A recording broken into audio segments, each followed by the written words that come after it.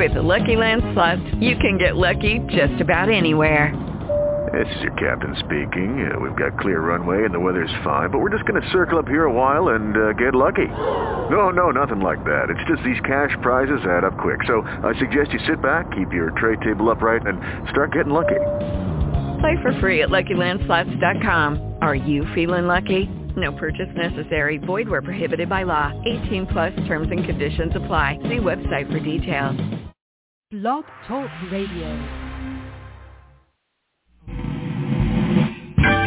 Welcome in, friends, to the Jazz Mill broadcast, a celebration of all things jazz, featuring the great music of and interviews with some of the hottest singers and players on the planet.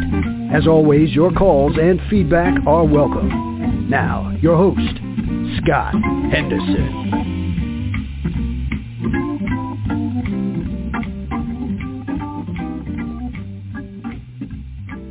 Yes, sirree, Bobcat Tail. Welcome in, jazz lovers, to the Jazz Mill podcast. Hey, here's a fun fact for you. Did you know that researchers at Oxford University recently found a correlation between high IQ and those who dig jazz? And that the more people listen to jazz, the smarter they became, which is very good news for a guy like me. On top of that, the overwhelming majority of jazz lovers floss daily. They change their motor oil every 3,000 miles, and they're also kind to small animals.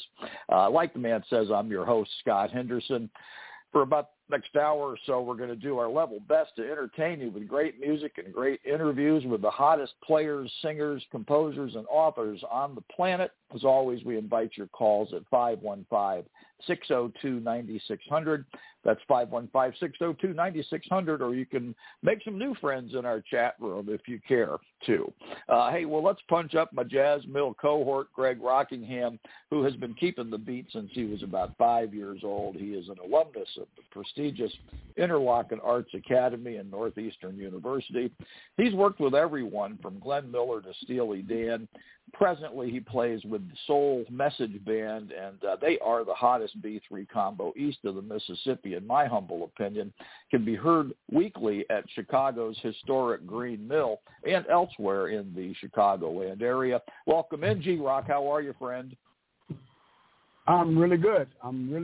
Nice to talk to you. And hello, Scott. Let me get that in before Scott we get too far along. He is looming. He is on deck, and he is excited, I think, to be here. We couldn't be more excited.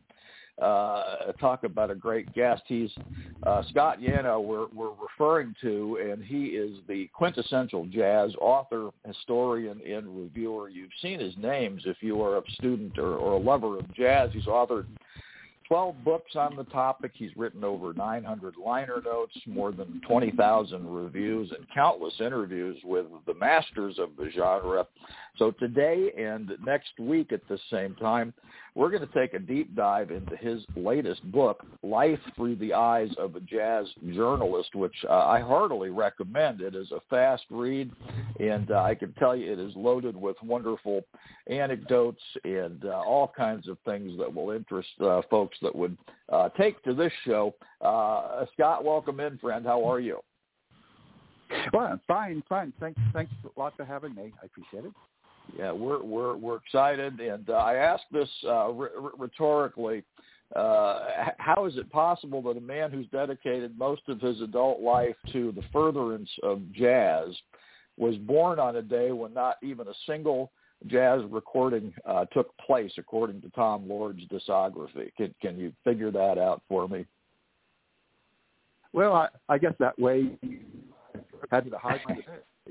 I don't know. No, it's funny. I look up that date, October 4th in 1950. Yeah. Nothing took place. So it's weird. Well, they left space for you, I guess, is the idea there. Might be one way to look at that. No, boy, what a contribution you have made. I mean, you have shaped opinion, and you have informed, and you have created interest, and you've certainly helped grow this music. And that's one of the great things that we hope to accomplish with the Jazz Mill broadcast, is just bringing jazz to more people, good jazz. And I know it's your opinion that I think you once said that you listen to all kinds of music as long as it's jazz. So I'd ask you to maybe talk a little bit, if you would, just to kind of go back before we go forward.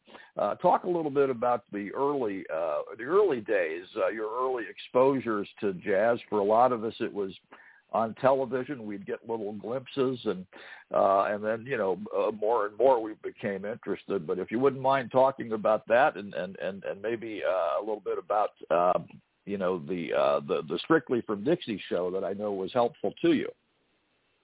Oh, sure. Well, I didn't really hear much jazz at all until I was almost 16. I mean, I saw the movie The Five Pennies, which was a movie on Red Nichols' life that had Danny Kaye playing the lead part and Louis Armstrong in it. And I loved the joy of jazz that was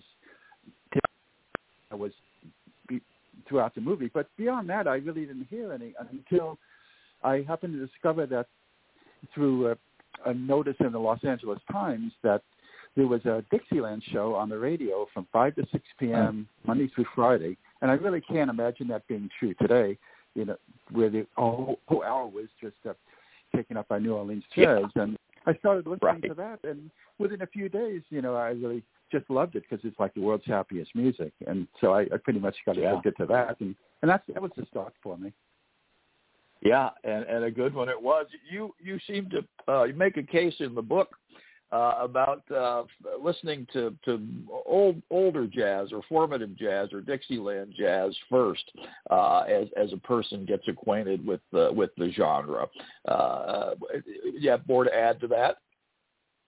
Well, that's just how it happened to work for me, because I went from that to 1920s jazz and then swing and then getting through the door of bebop, through Charlie Parker. But most people, of course, discover jazz through something that's much more modern. I mean, they would have gotten into it. Maybe they listened to rock and they got into it from fusion, which, say Return to Forever, Weather Report, or something that's more recent. So it's tough with me that I am going through it chronologically. Yeah, I think arguably it's a little easier to the ear, a little more consumable perhaps. Dixieland is. Its tempos are pretty easy to follow, and a lot of the tunes are pretty hummable and memorable, and I think it can be a nice way to kind of get your feet wet as you inch your way towards some of the more complicated modern jazz stuff. I think.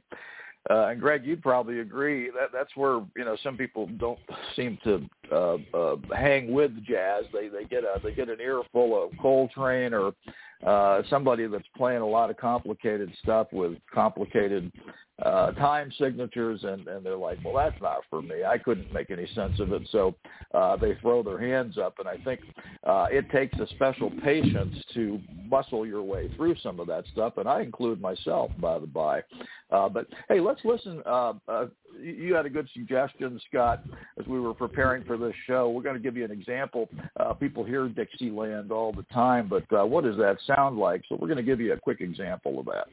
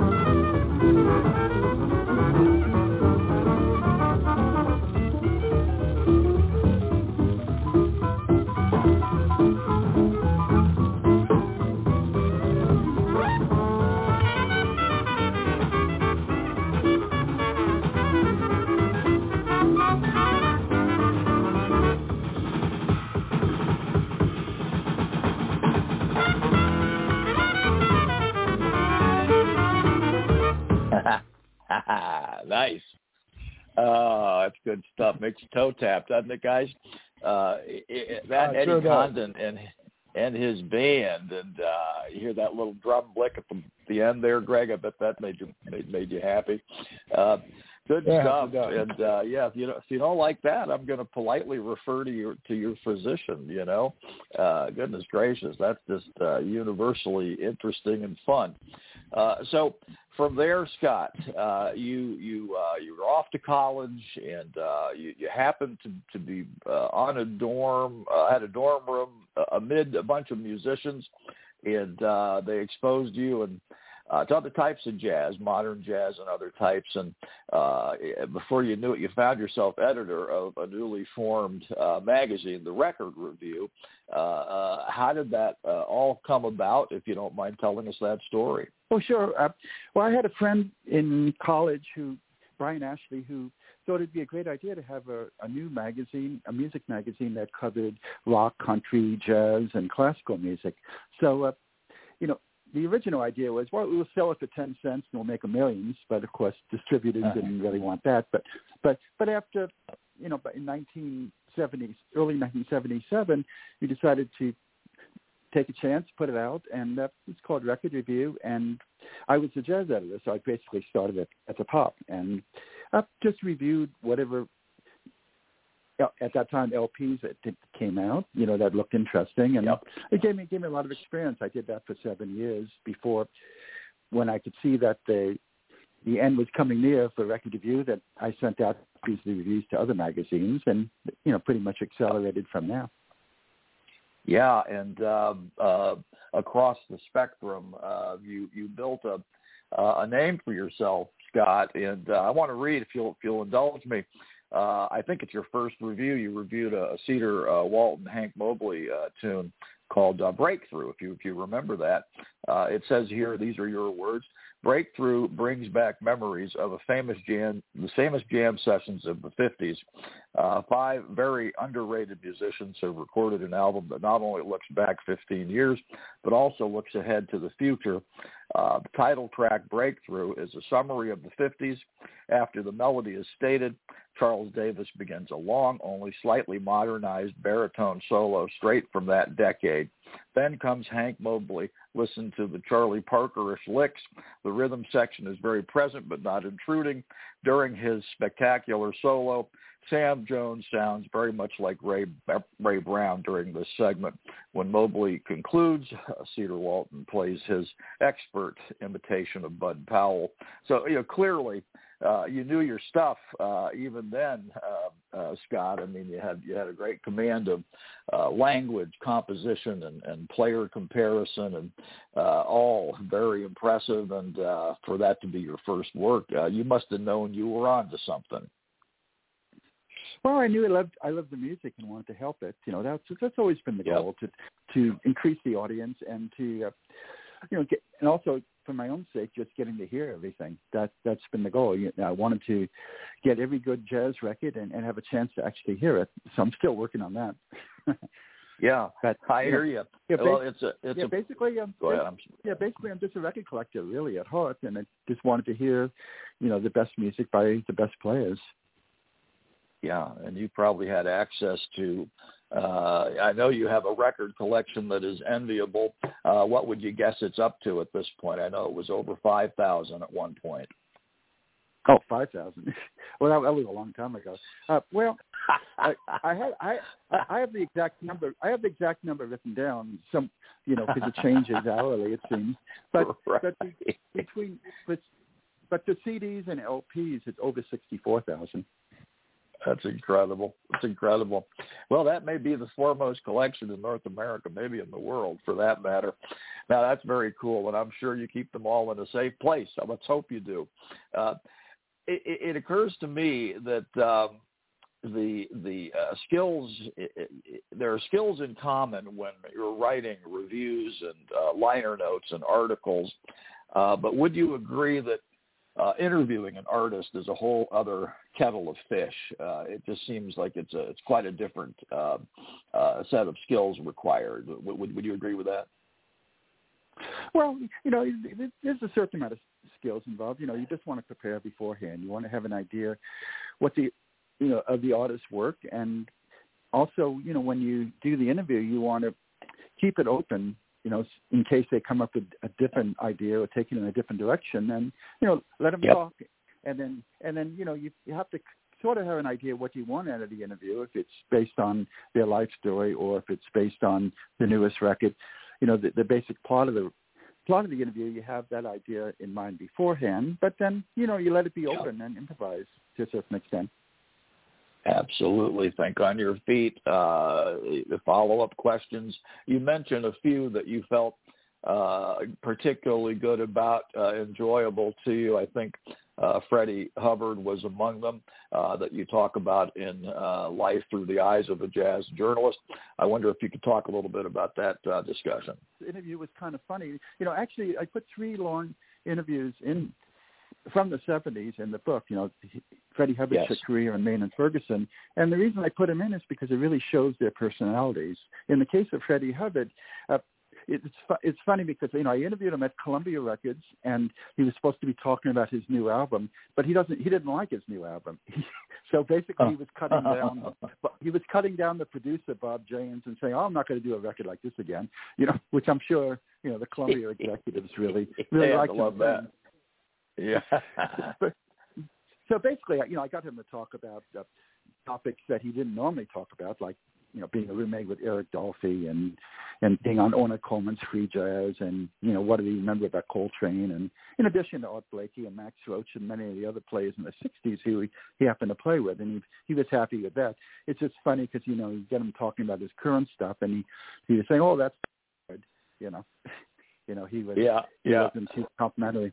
And the joke is, you know, he said, "Oh, I'm not going to do a record like that again." And then his next few records for Columbia were pretty similar. Oh, no so kidding. He didn't follow his own advice. Yeah. Well, they might have, some of the execs might have had something to say about it. Who knows? But that's interesting. That's really interesting.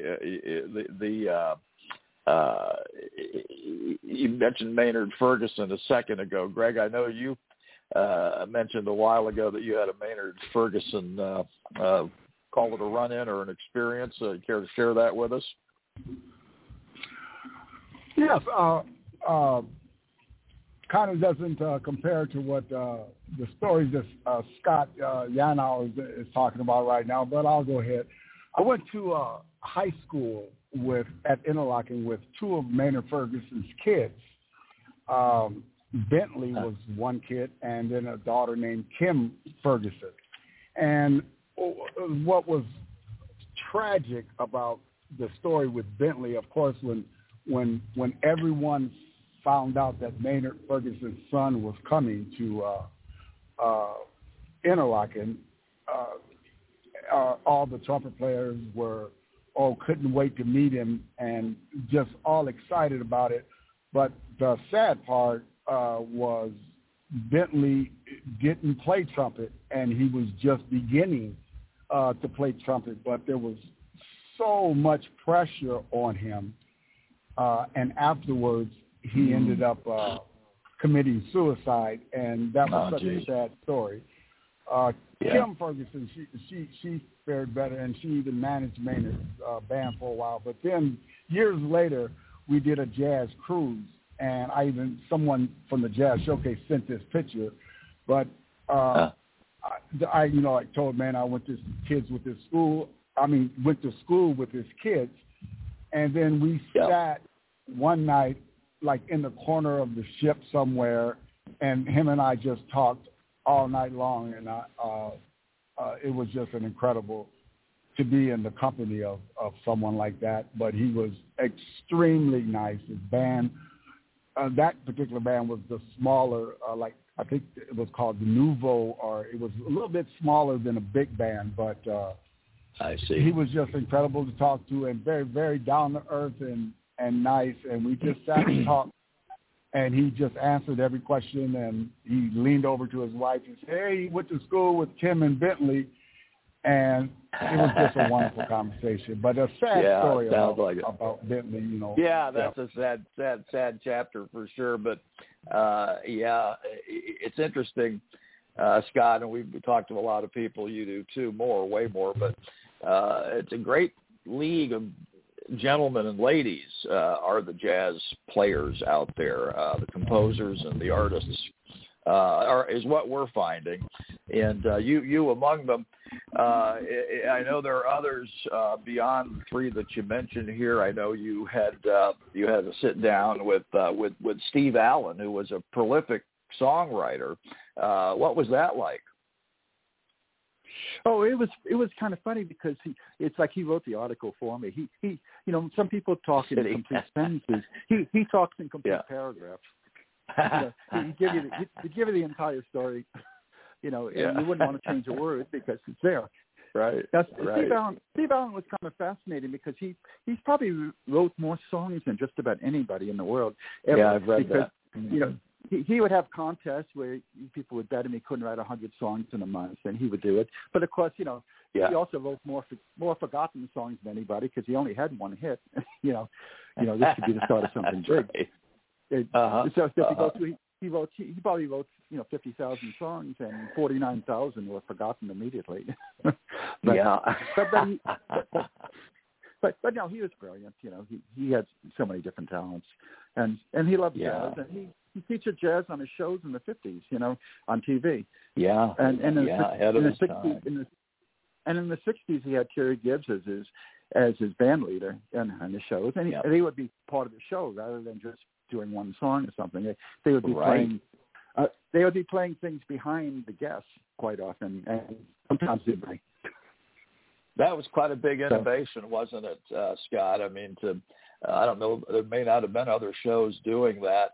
Certainly, he was one of the great thinkers. Not always, but I thought he would be a good guy if you had to pick somebody from our history to have dinner with. I bet you Steve Allen would be a fun guy to cozy up with. Dave Brubeck was another one that you seem to have a lot to say in the book about. Tell us there what your experiences were, please. Well, he was one of the nicest guys. Him, Clark Terry, and Louis Bellson, and a few others, which was just really kind people. And in the case of Dave Brubeck, I mean, he certainly didn't need the publicity. I was interviewing him for Jazz Is, and he'd been famous for 45, 50 years already, and. But he was just so nice. He answered all the questions, and afterwards, after the article came out, he sent me like 2 letters thanking me for it, and he also gave me a phone call and thanked me. And he didn't need to do any of that because everybody knew who Dave Brubeck was. But he was just that was just how he was. Yeah, good guy, and a lot of his sons, I think, played with him in some of the later years. That's when I saw him. In South Florida, I think a couple of his sons were playing different instruments in the band, and what a beautiful show they did. Still had plenty of game left, that was for sure. It just confirms my belief that most of these guys are just terrific. I'm going to ask you, they couldn't have all gone smoothly. There must have been a clinker or two in there. Would you mind talking a little bit about ones that were a little bit awkward? Let's use that word. Oh, well, there are times when they want to talk about a particular topic and it had nothing to do with what the article was going to be. And, it's kind of, I mentioned that in the book. I mean, Stanley Jordan only wants to talk about computers, and this was 25, 30 years ago. So it would have been way out of date. And Abdullah Ibrahim only wanted to talk about religion. So that didn't go very long either. No. But what are you going to do? Right. Yeah, you cut. Well, I think I have enough here for the article, right? I just imagine it's just a numbers game, right? But if you do enough of them, you're going to get mostly good, but you're going to get a couple in there that make you wonder. But in the interest of time here, Scott, I want to make sure that we get to. Some of the festival work that you have done. I think that'll take us kind of to the roughly the halfway point in our 2-part series here.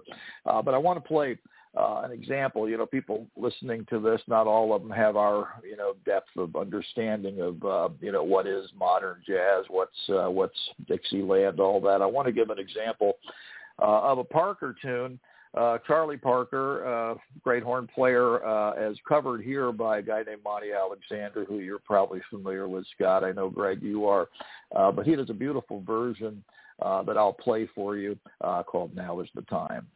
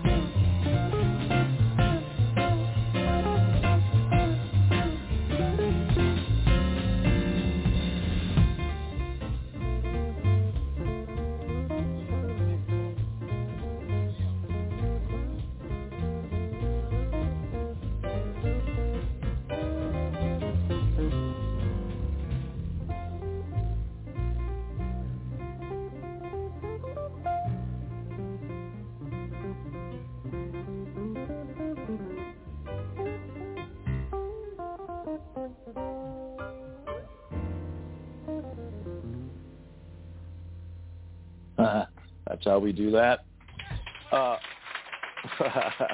Fun stuff. We are visiting with Scott Yanow, reviewer, historian extraordinaire. He has a new book out, which I heartily recommend, Life Through the Eyes of a Jazz Journalist. It is loaded with great anecdotes, make a great stocking stuffer, and we're going to be giving one away each week as we head up to the big day, Christmas Day. And if you're the first person to retweet our show link after broadcast on Twitter, we will see that you get an autographed copy from Scott Yanow himself. So, Scott, now I teased the festival work that you have done. I think you may hold the record for the most consecutive years covering the Playboy Jazz Festival at 41. Is that the number? Yes. And could you share some of your recollections there? I know you made a grand entrance one time that you described in the book that made me laugh hard. Oh, well, I've been to every single Playboy festival, so I guess that I would have to, at worst, tie the record with somebody. But no, they used to have. They used to have a press conference at the Playboy Mansion, like in April, in March or April of a few months before the festival took place. And so, 1 year I went. I was really first time I was invited, and I went there in my old broken down car, and couldn't wait to go. And then I get there, and there was a bump in the road, and I went over it, and immediately the muffler fell out of my car, and it was pouring rain. So but I didn't want so much of being overconfident. So I just pulled the muffler out from the ground, put it in the back seat, and then just parked as if nothing happened. Because I was a little flooded, but yeah. Yeah, well, I would imagine. You got to you got to do what you got to do, right? We've all had that car. I want to say, you mentioned you had, I think your first car, did you say in the book, was a Chevy Vega? And if that's true, we are brothers from another mother. Is that true? Yeah, that was true. And it lasted about 3 years. What color was it? Oh, it was kind of tan. Yeah, I think we had the same. I think we had the same Vega. I think we had the same Vega, Scott, and mine ended up. With I did. Well, I wouldn't say that. It ended up burning up. I don't know. I had some sort of a fuel line leak, and I got out of it just in time to watch it go up in a big flaming heap. But I think I got about a year out of it. And then that paved the way for me to, you'll get a kick out of this. I went on from the Chevy Vega, maybe even worse, I'm not sure, to the AMC Pacer. Do you remember the Pacer? Just vaguely, I was never too it was cars, really. Yeah, well, it was a mess. It was, it again was not particularly sound mechanically. Greg, you may remember the Pacer, but it was all windows. And living in South Florida, you don't want all windows in your car because it's like a solar collector on wheels. But I had a little better luck with that, mechanically speaking. But I digress. So I want to ask you, there's always a debate in my mind, where are the lines between, as we finish up with you, Scott, where are the lines between jazz and pop and rock? And with my wife, I came up last night with a few artists that, I kind of have in my head as tweeners, depending on what they're playing or covering or whatever, could be considered an artist that could, have a foot in each genre, say rock and roll and jazz. And the first one, I bet a lot of people would say, Steely Dan comes to mind. I mean, what would you say? Are they a tweener for you, or are they one or the other? Oh, well, a lot of jazz people like their music. To me, they're basically a rock group that utilizes some jazz people, on various records. Uh-huh. And, it's jazz influence. But the idea, the definition of what jazz is, it's very difficult to come up with one because jazz has the most creative musicians in the world.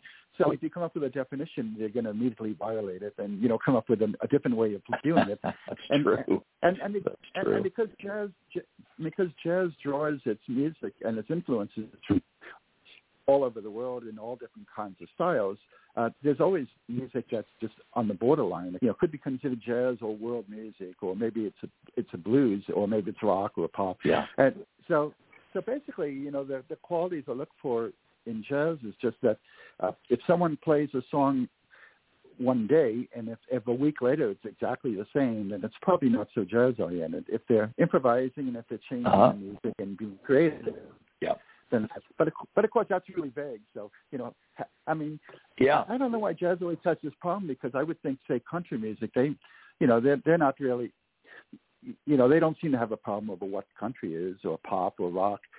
But jazz, they always seem to have a difficulty trying to define it. I don't know. People want to put it in a category. They want it, clearly delineated what it is. And you could argue that bluegrass is as much jazz as jazz is, right? I mean, if you're talking about trading solos, and there's just a whole lot of commonality there. But you once said that the best jazz is unpredictable, filled with potential danger and surprises, and is therefore endlessly exciting, like watching a high wire act, which I agree with altogether. I'll tell you a quick little story.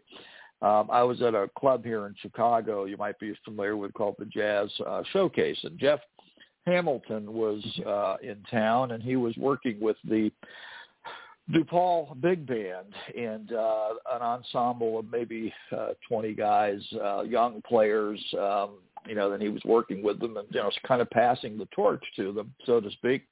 And the one young tenor player stood up and began taking a couple of laps in a particular song, and he kind of muffed it up, and in the blink of an eye, I saw this happen. And this is the high wire act part of it that I was talking about. Hamilton caught the band leader's eye, and they waved him around again. And the kid took another couple of choruses, and he found his footing, and he played beautifully. And it was really wonderful to see. And it was just this generosity, and but you put yourself out there every time you take the stand and take a solo, don't you? Mm-hmm. Yeah, I mean, it's different than, say, classical, where every note's written out and you basically know what it's going to sound like. In jazz, even if it's arranged, people take solos, and it can be a complete flop. But most of the time, it succeeds. And really, the way to judge it is it colorful, and does it interest you, and does it hold your interest, really? That's how I mean, once it's above a certain level of musicianship, and they're all pretty much all great musicians to a certain extent, the professionals, then it's just a matter of colorful or is it boring? And if it's boring, then it's a failure. And it's colorful, then it succeeds. And that's really the way. That's what I say to people that are not necessarily musicians. That's how you judge music. Does it interest you or not? Yeah, simple as that, right? Does it catch you on some level? You don't have to. It doesn't have to fit in a box. Do you like it? Does it catch your ear? And when we think about great music, we're all of us on this call are big fans of the Great American Songbook, and I have supposed recently that that is a fluid. Call it a list. I mean, it too is sort of a hard thing to define. I mean, I know it's tunes from the 20s to the 60s roughly, but why must it be calendar bound?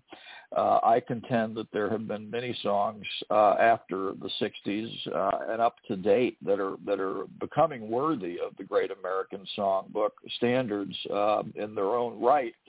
So I think it's presumptuous to box them in. Would you agree with that? Mm-hmm. Yes, except that it's a little more difficult for songs of today to get heard and played by dozens of musicians. It's what are the great songs of the last 10 years? It's difficult, because there are a lot of really good originals written by jazz musicians, but they're not necessarily covered by many others. And so it's a tricky thing because in the older days, they would be in Broadway shows, they'd be in movies, and you had a dozen really remarkable songwriters who constantly churned out all these classics. And nowadays, it's so scattered that if a real good trumpeter from Finland writes a great song, it might not be recorded by 1, 2, or 3 people. So it's kind of tricky. Yeah. No, I hear you. If the yardstick is number of covers, then you've got a good point. I'm so thankful to people like a mutual friend of ours, Elijah Rock. He was on recently. He's carrying the torch for the Great American Songbook, and in I think a very interesting way. I think you may have reviewed some of his works. He even does one with Nashville musicians, and it's got a real Southern twang to it, a country twang to it. And by God, it works. At least it did for Greg and I. And another one that you may know, Nina Freelon, who is just a delight, and she does a whole lot with standards, and she regards the Great American Songbook in the same way that we do. I think we all want to further it in any way that we can and open ears to this wonderful form of music, and I know you do that. Scott, probably more than any living American. You are banging the bell, brother, and I can't tell you how thrilled it is for me to, be able to call you a friend and, have you on these airwaves to promote your good works now and downstream. We will help you. You've written 12 books. I've got some ideas for future content if you're not tired of writing, and I just know there's so much more. You wrote this as your memoirs, but I presume there'll be a part 2 to this. I know your wife suggested you write it now so you don't forget the great stories. Is that true? Oh, yeah. Well, I always tell musicians they should do that, too. If you're around the jazz world for a long period of time, you hear a lot, you experience a lot, and you hear a lot of funny stories and interesting stories along the way. And if you don't write them down, they're going to be lost. So that's really why I wrote the book. Yeah. Well, you're a vessel. Go ahead. I'm sorry. Oh, sure. Well, I didn't want these stories to be completely forgotten because some of them I only experienced myself, or I only remember myself. At certain concerts, certain wisecracks that are made on stage, and those kind of things. And so I thought I'd write it down, and that way, decades from now, someone can, look up and see what John Faddis said when Freddie Hubbard was late one time, and those kind of things. Yeah, absolutely. And that's the delicious stuff for a non-player like myself. I so wish I could play something like Greg can and like others can, and but I can't. So I listen with great intensity, and I love the in between stuff. That to me is where the marrow is, and you're helping us keep that alive. I mean, you're a vessel, aren't you? When you talk to these artists and they share a detail with you like that, I mean, it could die with them unless you do something with it. So I know you get that, and I know you accept that responsibility. This book is evidence of that. And like I said before, I want our listeners to gobble it up. It's available on Amazon, and it is just delightful. I read it in 2 sittings, and I kid you not. It's The Life Through the Eyes of a Jazz Journalist, My Jazz Memoirs by Scott Yanow. And you will find it there. And if you would like to participate in our giveaway, we're going to do at least one a week right up until Christmas. And we'll tell you how to do that this week. You just need to be the first one to retweet our show link after we come off air today, and we will send one in your direction. But it's wonderful reading, and you will come out of it smarter, and it is a salve for the soul in these difficult times. I mean, I know we're all still everybody's wrestling with something, and music is such a curative, Scott. I think you'd agree, and for me, it is. It's a great form of therapy, and I'm so glad to have it in my life. And I thank you from the bottom of my heart for what you're doing. And I'm already looking forward to part 2 of our visit, which will be next week at the same time. It's 4 Central if you want to catch us live. I think it's 2 o'clock your time, Scott, on the West Coast. And people can hear this broadcast anytime after we air initially. So it's available 10 minutes after we come off today. And you just go to Blog Talk, BLOGTALK, and type in the Jazz Mill, and you'll see all of our archives shows there, and you can listen to any one among them. To include this one, it will be there here in about 25 minutes. So, Scott, thank you so much for this. Everything I'd hoped it would be, and until we speak again, sir, I will wish you well. Keep on swinging. I know you will. Oh, sure. And thanks a lot for having me. And thanks for helping to promote jazz, because the music's really for everybody. I've always thought, you don't need a music degree to enjoy jazz. All you have to do is just have ears and open mind. You got that right. That's it takes a village. Before you go, I want to ask Scott a question. I want to make a comment real quick, and I want to ask him a question. First, please. There's October 4th is an important day because my wife's birthday is October 4th. So great. Caught my eye. But I wanted to ask Scott, does he remember, because I used to love this when I was growing up, do you remember the Oscar Peterson show? He had his own television show with Oscar Peterson, of course, piano, and Ray Brown, and the great Bobby Durham on drums. Do you remember that? Oh, yeah. Well, I saw – well, they were being broadcast here in the 80s. So I taped about 10 of them, on the video recorder. Yeah, that was a great show because he'd always have a guest each time. And, there was some remarks to see there. And Oscar Peterson was still fine at the time. So, yeah, those were great. Yeah, it was. Yeah. Okay, but I enjoyed listening to your stories and your point of view with jazz. I just enjoyed myself. I caught myself being a listener and just now, so this whole time. So I really enjoyed it. Me too. Me too, Scott. You've been everything we'd hoped for and then some. So best to you, sir. Rest well, and until we speak again, all the best to you, sir. Okay, thanks. I look forward to it. All right, there he goes, folks. Scott Yanow. Well, what a treat, huh, Greg? Hey, let's take a quick little. That was fun, wasn't it? I mean, the knowledge, he's forgotten more during this phone call than I'll ever know, I suspect. He's just talked to everybody, and he's written for everybody. Well, let's take a quick little break, and when we come back, we'll do a little jazz flashback, and we've got a new segment, questions and comments from our listeners, which I think people are gonna want to hear. We're listening, folks. We're listening, so stay tuned. And now a quick word from our sponsors. Stay tuned.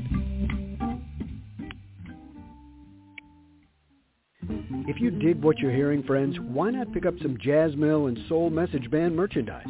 High-quality mugs and tees that are certain to make you the hippest cat around. Just take out your phone, ease on over to thejazzmill.net, click on the Swag tab, and get your order down. It's quick, it's simple, it's safe, and your satisfaction is 100% guaranteed. Portion of sales help jazz musicians against cancer, the Multiple Sclerosis Association of America, and the ASPCA. Welcome back for more great music and lively discussion on the Jazz Mill with your host, Scott Henderson. Yes, sir. Yes, sir. Greg, it's time again for Jazz Flashback. We look back at our history and pay tribute to those that have come before us. What do you have for us, friend? Okay. Today in jazz history, Sonny Rollins recorded A Night at the Village Vanguard with the great Elvin Jones and Wilbur Ware. Also, bassist Henry Grimes, his birthday was today in 1935. He was born in Philadelphia, Pennsylvania. And Scott, this is one especially for you. This is especially for you. All right. And I thought about you, and I picked this one for you. I sure did. Fats Waller recorded. Fats Waller recorded "Your Feet's Too Big." So, that's for you. I got that one for you. Ain't that the truth? And, right. And I want you to know it's Yo, Y-O, Feets, F-E-E-T-S, too big. Your feet's too big. That's especially for you there, buddy. I gotta find that. I gotta have a copy of that, man. That sounds like a real winner. Oh, that's hysterical. There used to be a song called it had the name of the lady, Caledonia. You remember that song, Caledonia? What makes your big head so hard? Do you remember that one? Does that ring any bells? Sure do. Yeah. I forget how it goes, but it was she sleeps with her head in the kitchen and her feet's out in the hall or something like that. It was a clever little lyric. Maybe it's the same damn tune. I don't know. We actually had a dog named Caledonia. We liked it so much we named our Cocker Spaniel after that tune. Well, good stuff. Thank you for sharing those, Greg. We've got listener questions and comments and voicemails, and people are. It tells me that we're catching on. You know, we've got new listeners in France and Brazil, in Japan and Thailand. A lot of folks in the States, as you might expect, but we are catching on internationally, which always tickles me. We can see that in our mapping and in our show tracking, and it's just a fun thing to see, to think that we're being heard somewhere in Brazil, sunny Brazil right now. One of the questions, Greg, that we got was, I wish you'd take requests or dedications, will you? And I think the answer should be yes to that, don't you? I certainly agree. If people like a particular tune and they want to hear it by George, I don't see why we couldn't carve out a little bit of time for just exactly that. Another listener asks when we will have Nina Freelon on again. She was a delight, this listener says. And as a matter of fact, Nina will be joining us for our Christmas special. We're going to play her wonderful Christmas holidays album, CD, record on the 22nd of December. So you'll want to mark your calendars for that. We'll be promoting that ahead of air, of course. And someone asked here, Greg, why isn't Elijah Rock playing giant venues? With his kind of talent, he ought to be. And boy, do I agree with that. He has every bit of the skill set of a Michael Bublé or a Harry Connick Jr. I mean, this guy I think is going to take off, and I'm proud to have had him on our broadcast here, and he's just got that it factor, don't you think, Greg? Yeah, I think so, and I'm trying to do my part. Because first of all, he's such a wonderful guy, such a nice guy, and yeah, totally. Also, I'm trying to pull some interest in Chicago. He deserves to be here in Chicago, and I've been talking to some people, and I wish I could do more. But with club owners, they're club owners, and they know what they want, and sometimes it's just hard to nail them down. And not that the club owners here wouldn't want Elijah. I just want to make sure that they listen or they take the time, because they get thousands and thousands of bookings. But this guy is special, and all they have to do is sit down and just listen and check out his website, and then no more talking has to be done. He'll sell himself. But couldn't agree more. Just to make sure that they would make up their own mind, and he would be here in Chicago. But I'm not going to stop until I see Elijah here in Chicago, because he definitely deserves it. So whoever said that, I couldn't agree more. Yeah, that was Stephen Cleveland that heard the show, and I think he is already a fan, to be sure, and he thinks he's worthy of much bigger venues. Now he's playing some nice spaces, but you look at I hate to pick on Bublé, but he's filling up not stadiums, but they're 10,000 seaters and above. And I just see that for Elijah. I think he's got that kind of star power, and he treats his songs vocally a little different than everybody else too. I mean, there's a little quiver in his approach to them that I think is really interesting and refreshing. I mean, everybody's kind of covering him the same way, it seems like, but he's got a little different angle on it, and he's not averse to trying some different instrumentation, which evidenced in that one he cut from Nashville, which we played a few tracks from. So yeah, well, that's great, Greg. Believe me, I'll be in the front row of that show whenever it gets booked. Believe me, I'll be there. And then we had someone. This is Catherine from Miami. She says, I'd like to nominate John Armato for the best beard in jazz. And he does have a sweet ass beard. I'll tell you. You look at his headshots, and man, that thing is gorgeous. It's perfect. It ain't a hair out of place. I wish I could do that. I can't though. I can't do it. Mine just doesn't throw in right. And then lastly, want to encourage people to write in freely with your questions and comments. We're always looking to improve and bring you more value. But someone remembered, says you teased it last week.